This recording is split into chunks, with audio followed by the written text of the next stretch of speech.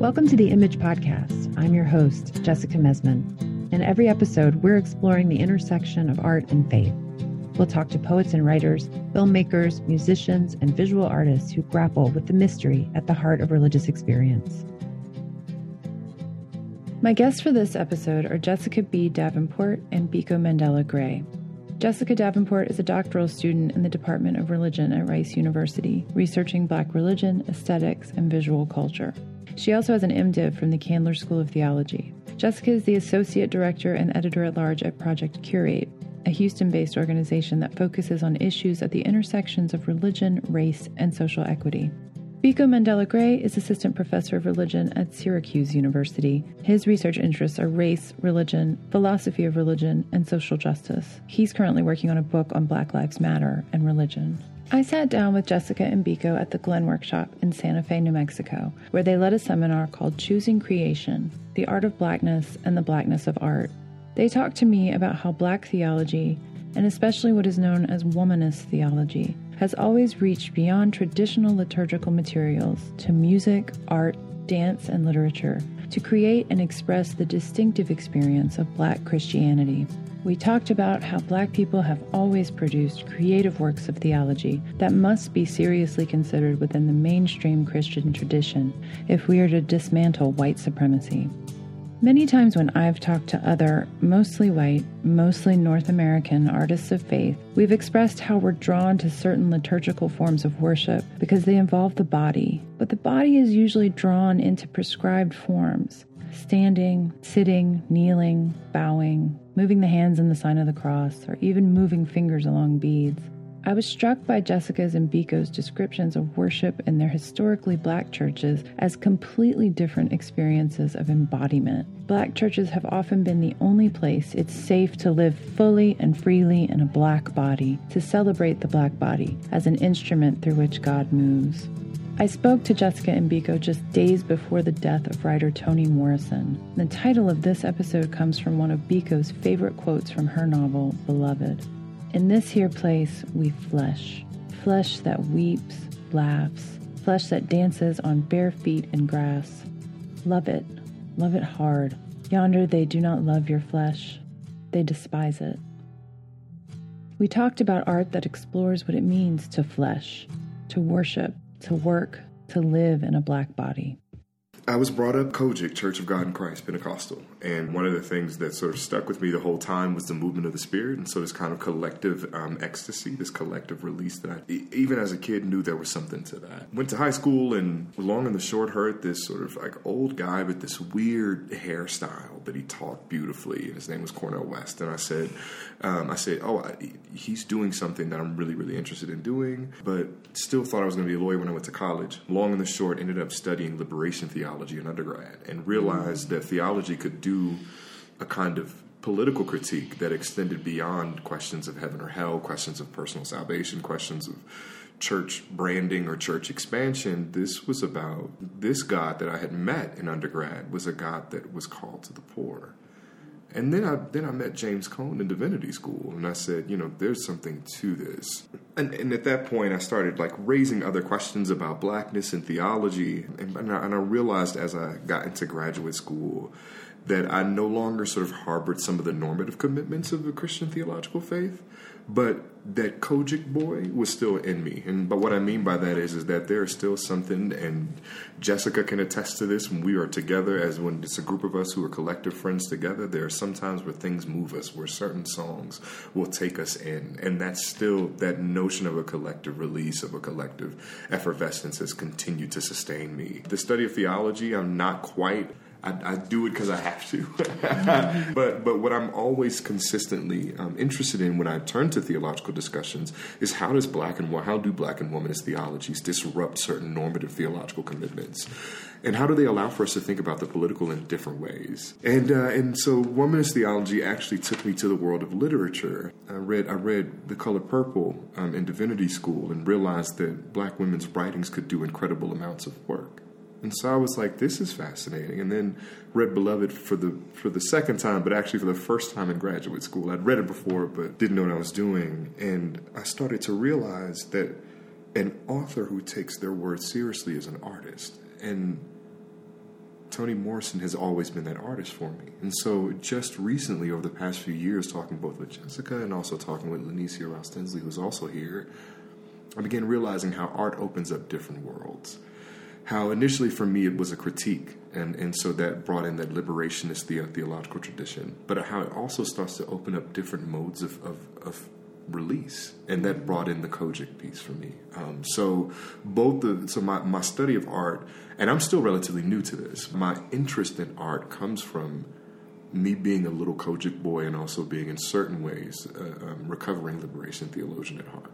Jessica? So I grew up Baptist in Arkansas. In addition to a really kind of vibrant worship life in terms of music, there was also, in thinking about it, a vibrant visual life in that church, in the sense that there were images of Jesus around that really challenged, I think, white iconography in terms of the Christian tradition. And that was always around that church. And I remember seeing those images, and they had a particular kind of power over me. No one ever really talked about it or discussed it, but it was really important for those images to reflect Black people and Black life. And so there were images of Jesus as Black, there were images of Mary and Jesus, together as Black. And so these things got I think at a very young age, really piqued my curiosity around the sort of possibility that the visual offered. The way that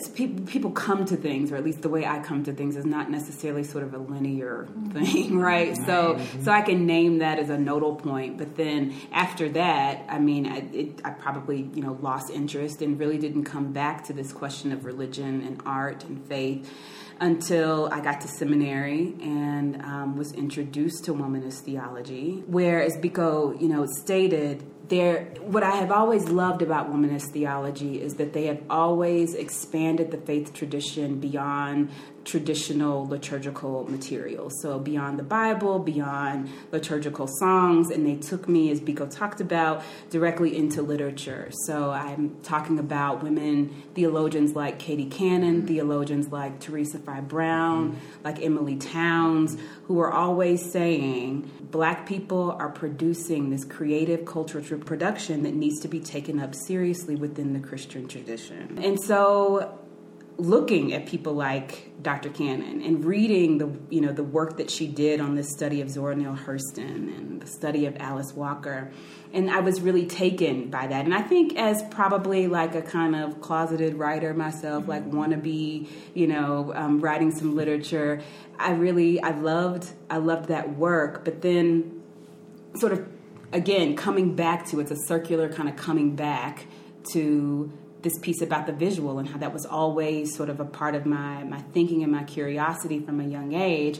It was, how can I extend this conversation around Black creative culture production beyond the literary, beyond the verbal, to perhaps the visual, right? What does that have to say to us about how Black people make their meaning in the world? What are the ways in which the visual gives us access to a part of that faith life, that literature, that the Bible, that the written tradition may not? I'm wondering what that has to do with embodiment, right? And I know that you both work on embodiment. If you could help our listeners wrap their heads around the importance of thinking about embodiment from a Black perspective in terms of religion and art. I'm not gonna say. I think that Christianity in general has lots of hang-ups about the body, right? And wants to make all of these distinctions, the Cartesian distinction between, the mind, the body, and that the body is something that has to be brought into, needs to be disciplined, right, by the Spirit, because it is the wayward thing that we need to kind of bring into control. Black religion has its own theological thinking. It too perpetuates those kinds of ideas. But at the same time, Black religion has always and forever been about a celebration and a restoration of Black bodies. It doesn't get away from that, in the sense that historically, in the context of the United States, there has been unspeakable violence against Black bodies that continues to happen even today. Black Christianity, Black theology, womanist theology are forthrightly dealing with these kinds of things, even Black traditions, right? So when we think about getting happy and getting caught up in the spirit in the Black church. That is it happens through the body. And when we talk about a kind of exuberance, that happens through the body. The foot stomp, the shouting, the movement, the swaying, the hooping. That is a bodily engagement that is central to our faith. The body is just so central in how we understand how God shows up in our lives.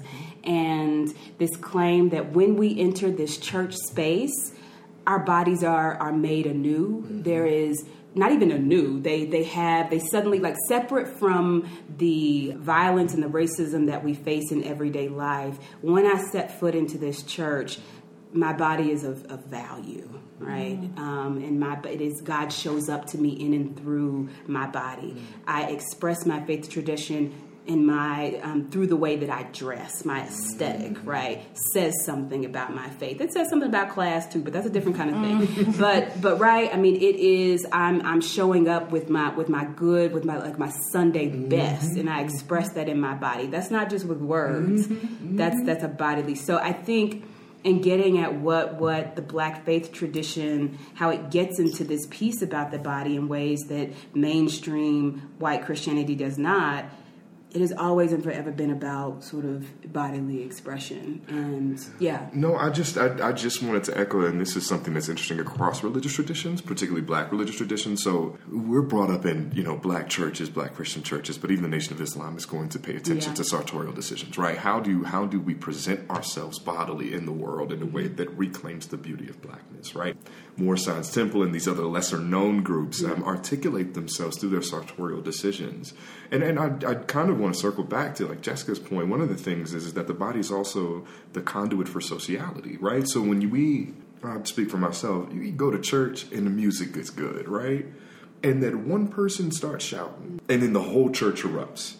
And we leave there, and then we say, man, spirit was moving, right? But it was this one person's flesh that opens up the possibility for a different kind of society. One that you're right, runs with complete disregard for the social violence that is waiting for us as we leave, right? And this one person could be the preacher. More often than not, in Kojic churches, it's not. It's a group of women called the Motherboard who are singing without instruments and singing hymns. And so you see these kinds of moves where the body becomes celebrated as an opportunity to say, like, here in this here place, like, we together.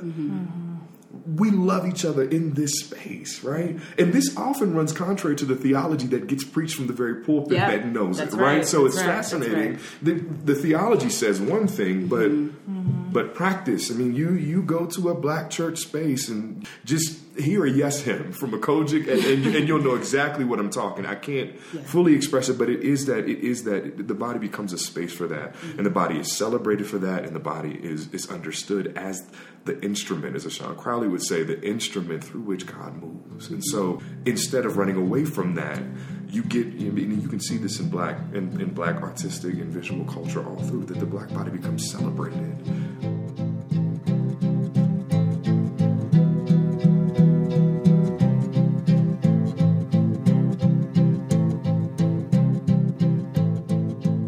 What's the relationship between the incarnation and embodiment? Or how are they different? My concern with embodiment in Black religion, at least for me, is not so much with necessarily how God shows up through Black bodies, even though I think that's a part of where that can go. I suppose I'm just more interested in how Black folks are making meaning in the world through their bodies, if that makes any sense. So that's not necessarily about, a kind of transcendent figure that is working through the body, but that is somehow redeeming the body. Outside of the value of the body itself. Exactly. So I'm interested in the body itself, the inherent, right? The material of it, what we do with it, the pleasure it offers, the grief it offers. Where it takes us. What does that say about how people, Black folks in particular, are making meaning in the world. Be that putting them in touch with the higher power, putting them in touch with other people, putting them in touch with themselves. That's and for me, those are fundamentally religious questions, right? But it's not so predicated on a transcendent figure, if that makes any sense. So I think that kind of distinction between the incarnation and embodiment is probably where I see it. The only thing that I would add here is that for me, it depends on what article comes before the word incarnation. So the incarnation renders it theological, right? The incarnation turns it into a Christological doctrine. And so in that regard, as fantastic as that is and as important as that is for many of us who identify with the Christian faith, to know that God has went through what we've went through, right? That's fantastic. There's also other forms of incarnation. I'm going to say it again just because it's fresh on my mind. Toni Morrison has this scene in Beloved, and I guess she's just on her mind all day. She has a scene in Beloved where Baby Suggs, an unlettered preacher, a black woman who had escaped from the violence of enslavement, shows up in the clearing, calls her community together, and she has this line, here in this here place, we flesh. That's what she says. Here in this here place, we flesh. But Baby Suggs doesn't say we are flesh. She doesn't use a sort of like the verb to be. Yeah. So flesh becomes a verb in that moment. Here in this here place, we flesh.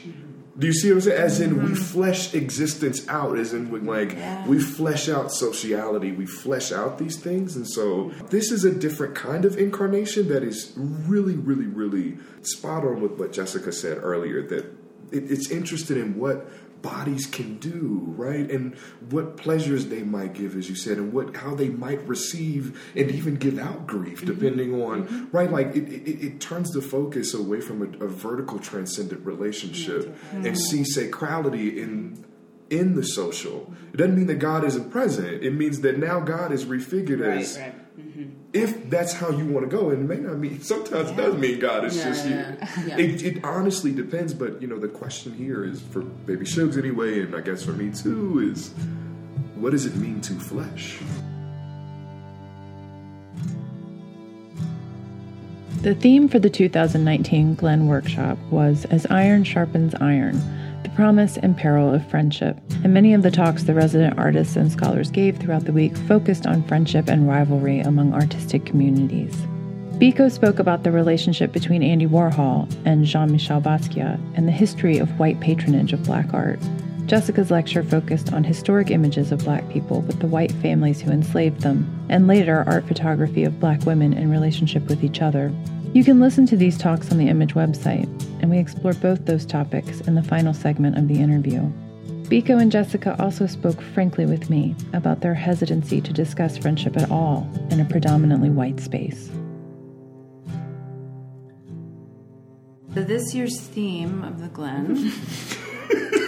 You got this one. No. We roughly friendship in the art world. Yeah. Right? The importance of both friendship and rivalry, the complications of friendship and rivalry. So when you were invited to come and you were told that was the theme, I'm guessing, what was the first thing that came to your mind? No, well, the first thing that came to mind to me was this is a trope that has been tried, and it's a trope that, if I can be frank with you, gets a bit tiring. Yeah. I'll just say it without the caveats. It is a trope that white liberals and progressives turn to incredibly quickly to emotionally ameliorate themselves from certain kinds of structural critiques of their own complicity in white supremacy, right? So the first move, and it not only is this the first move, it's often the only move. And Jay, correct me if I'm wrong here, but let's be friends. And that's the work, right? Right. For a lot of white people. So I've invited you to the Thanksgiving table, and now justice is all of a sudden in the world, right? Here we are. When we know that's not true. Right. So that, or is it in the case of, we can speak briefly about Warhol and Basquiat? Oh, I made you, Basquiat. I know I was introduced to you by somebody else, but girl, you was popping, but you wasn't really popping until we started collaborating on stuff, right? And so for me, I heard this notion of friendship, and my question is, are you talking about friendship in the way that, and I won't go into a whole bunch, but in the way that Jessica and I are friends, that is both accountable in as much as it is joyous? Are you talking about a kind of friendship that is rigorous in its ability to speak the truth to one another? Or are you talking about the platitude of friendship The ability to say, we are friends, and that means you're Facebook friends, right? You've liked a couple of posts, or you've befriended someone, you know, through the lens of civility. We can be, in other words, does being friends mean being friendly, or does it mean being friends? And it seems to me that the notion of friendship is too often collapsed into being friendly. When, you know, it is just your desire to have, you know, coffee and proximity to people of difference, but not willing to do anything to shift the power structure that really causes inequity, right? And really the thing for me, I think, in terms of friendship, I love the idea of friendship, and I can go to town, right? But if we're concerned with ideas around, you know, race, it just has often been used again in terms of appealing to platitudes in a way in which people are just not interested in having to really deal with this inequity. The thing is, I don't really need to be friends with white people in order to work with them.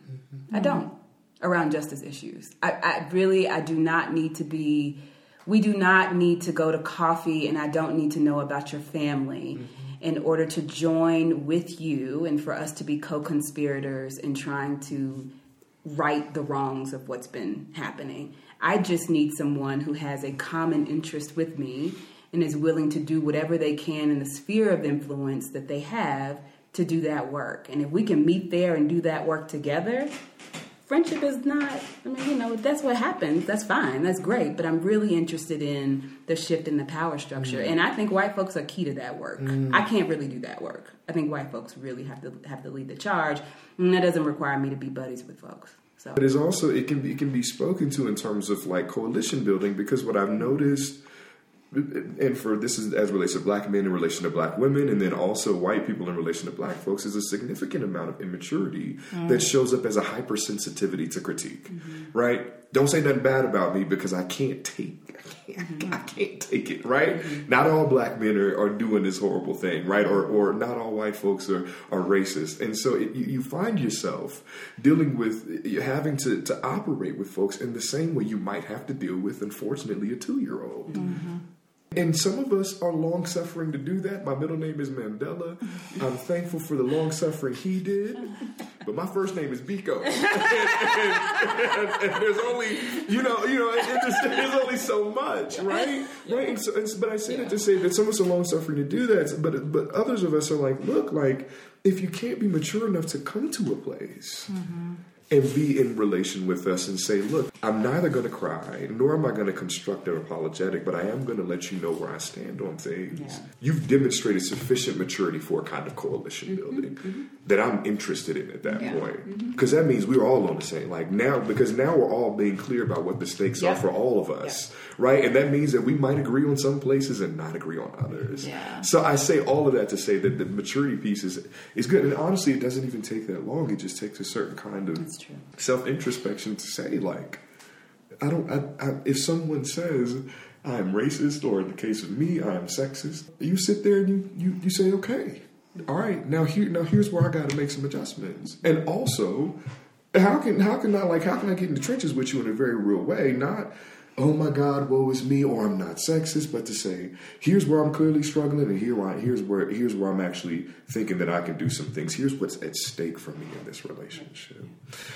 So I think maturity is central to that kind of work, especially to the work of accountability. One of the big things about being accountable is it's one thing to hold someone accountable, and that collapses into call-out culture in many different difficult spaces. But it collapses into call-out culture because of folks being called out don't want to be called out.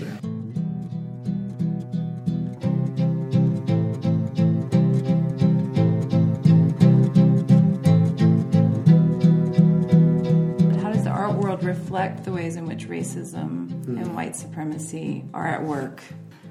It's not necessarily, at least for me, I think Biko has particular interest in the art world, in terms of his lecture in the art world. In terms of community versus like actual works of art. Yeah, so I'm interested in the works of art. And so let's go there. Yeah. Okay. So I have a particular interest in photography and how black folks are represented in photography, how black folks create photography, whatever, or create photographs. With that question, I'm thinking about, 19th century photographs of white families that include Black women who worked as nursemaids, or these 19th century daguerreotypes that show Black women surrounded by the white children that they care for, or working in proximity to certain families. And not even 19th century, not even 20th century, but there are some 21st century contemporary artists who even include images like that. And so what those images suggest to me is that, we like to talk about how racism is constituted by separation and exclusion, but racism and white supremacy also show up within certain attachments, certain intimate attachments. When Black people are working in a part of the families of white people, there is a kind of intimacy there and an attachment where racism is obviously playing out. And I think these images that we see of Black servants who are in relation to the white people who they work for attest to that this has not just been about exclusion, but they have been, they're a part of these families. But even within this context of intimate life, white supremacy and racism still plays out, if that makes any sense. Yeah. And then you point to, and you'll be talking about this later in the week, right, at the Glen. Yeah. Artists who are depicting, in particular, Black women's relationships in more creative or expansive ways. Yeah. So here I'm going to be talking. I have a real interest in Black women's relationships with one another and the possibilities that sort of leads to. And so I'll be turning to the work of artists and photographers like Kyria Mae Weems, Lorna Simpson, a young artist, Naima Green. And these women, distinct from the ways that Black women have been, that their intimate life has been sort of defined by their servitude to white people. These contemporary Black artists are showing Black women in relationship to each other that bring about lots of different questions about how we see Black women, how Black women see one another in really complex ways, that bring about certain questions about where Black women belong, that disrupt ideas around, speaking of bodies, Black bodies and Black women's bodies only belonging in spaces of like urban spaces, right? But these women are putting Black women in these rural areas, right? And picturing, contemporary Black women who seem to be deeply a part of the land, right? Troubling ideas of where Black people belong and where their space is. Also troubling ideas around friendship and what's possible in terms of friendship, and also the hierarchies of relationships. So Lorna Simpson has some incredible work where she gets us to think, at least in my mind, about how Black women's intimacy happens sometimes in romantic relationships, but it also happens with one another, right? And what it does is it sort of takes romantic relationships, and specifically heterosexual romantic relationships, off the pedestal that we put it on, right? And says that there are other relationships, other attachments where we find deep connection. I would even venture to say, and we're going to break this down. This is probably going to sound a little evocative, but erotic connection that is not necessarily sexual, right? So it just runs the gamut of relationships and how they are configured that takes us out of white, heterosexual, nuclear family, and that, you marry someone and that one person is supposed to give you every emotional need that you ever have, right? Black women are challenging that in ways and saying, no, I mean, we're involved in relationships with men, but then there's also these deep friendships where some of that work also happens too. I'm reading Warhol's biography, and then I'm doing research on their relationship. And all of the retrospective work on Warhol and Basquiat says that they were friends, right? That they are good friends, that they love. I'm talking about that this is a bromance that is widely calculated and just... Bromance is the word. Yeah. It's a lot, isn't it? Right. I mean, intimate art bromance. Intimate. And so I'm like, okay, but I did know, so at some points I knew that Basquiat wasn't happy with what was going down. So I started doing my homework. I started reading. And, a lot of people start blaming Basquiat, essentially. for Warhol, right? So for Warhol's like decline in certain ways, like Basquiat's the hyper emotional one. Basquiat's the one who comes to Warhol and tries to, be in the factory Basquiat's the one who's starting this relationship and also getting it going and giving. Basquiat is both the engine of success and also a ticket to, in certain parts, the dullness of Warhol's creativity, right? Everything's on Basquiat. So I started reading. And there's this quote from Jean-Michel Basquiat where he says, I think I influenced Andy more than he influenced me. Mm-hmm. And then there are other moments where you start to see cracks in this idea of Warhol being this affectively neutral person who's being deeply affected by this reckless black boy who's addicted to drugs. So we see Warhol in certain narratives as trying to save Basquiat from his own, addictive personality. And so we think, they're friends. And then you start to realize, well, what Warhol is dealing with in 81 is a decline in his career. And Basquiat shows up and revives him. So instead of Basquiat needing Warhol, you start to see Warhol really needing Basquiat. Basquiat gets him with young folks. And the next thing you know, Warhol becomes obsessed with Basquiat. Now he's just taking pictures of him all the time, getting up in the morning, shaving. I'm going to show a couple of images that are even more intimate than that. Getting his nails done, right? Mm-hmm. There's images Warhol could not get enough of this dude. And so what you're seeing over here, what you're seeing on one hand is like, the art world is saying that they're good friends, but really it's Basquiat who's messing things up. And when you read the narrative, you're seeing they may have been good friends, but Warhol was getting a lot out of this relationship. Mm-hmm. There was nothing off limits to Warhol for Basquiat. Mm-hmm. And so the question becomes, how do you deal with the friendship where for one person there is nothing off limits, and for the other person everything is off limits, right? So Basquiat doesn't get access to Warhol's emotional life. Do you see what I'm saying? And this calls back to what we were talking about earlier about accountability, maturity, trust, and patronage. Yeah. Absolutely right. World. Absolutely. So what I suggest, is that Warhol's not alone in this. Number one, I suggest Basquiat specific. Keith Haring is influenced by graffiti. Mm-hmm. He's a contemporary artist, but him and Warhol and Haring it ain't the same, right? Basquiat. The other thing I say is that you have to think of the history of white patronage of black art as well. Carl Van Vechten during the Harlem Renaissance, right? Mm-hmm. Bill Arnett in Georgia, who's actually one of Thornton Dial's biggest patron. Even Dana Schutz, who is not a patron, but decides that Emmett Till is inspiring to her, and does a piece that raises considerable questions about who gets access to representing Black Death. In the same way that Basquiat, that nothing of Basquiat is off limits for Warhol, Schutz raises the question of what can be off limits for the white artist, right? And these are questions that I see happening through the prism of friendship. So for me, folks who say, folks want to say Warhol and Basquiat are friends, and I'm saying they may have loved each other deeply, but what does it mean when a friendship is so tainted by almost an absolute access to someone's, even the piss paintings, right? There's nothing off limits. Right. You know what I'm saying? Like nothing. What does it mean that they're friends and the only person who gets full access is Warhol? And we can't attribute it to his like social awkwardness. He can't talk to nobody, so he's behind the camera all the time. No, we have to be able to say like, is friendship possible? Is it exactly? And what are the pitfalls and promises of such a friendship, right? I'm not saying that they didn't love each other. I'm not saying they weren't friends. I'm just saying that when we think about the art world and patronage and questions of relationships between, cross-racial relationships, how do we begin to think about someone who is as big as Andy Warhol dealing with this impressionable young man at the same time? And Basquiat's not a victim either. He makes good money out of this relationship. I want to make that very clear.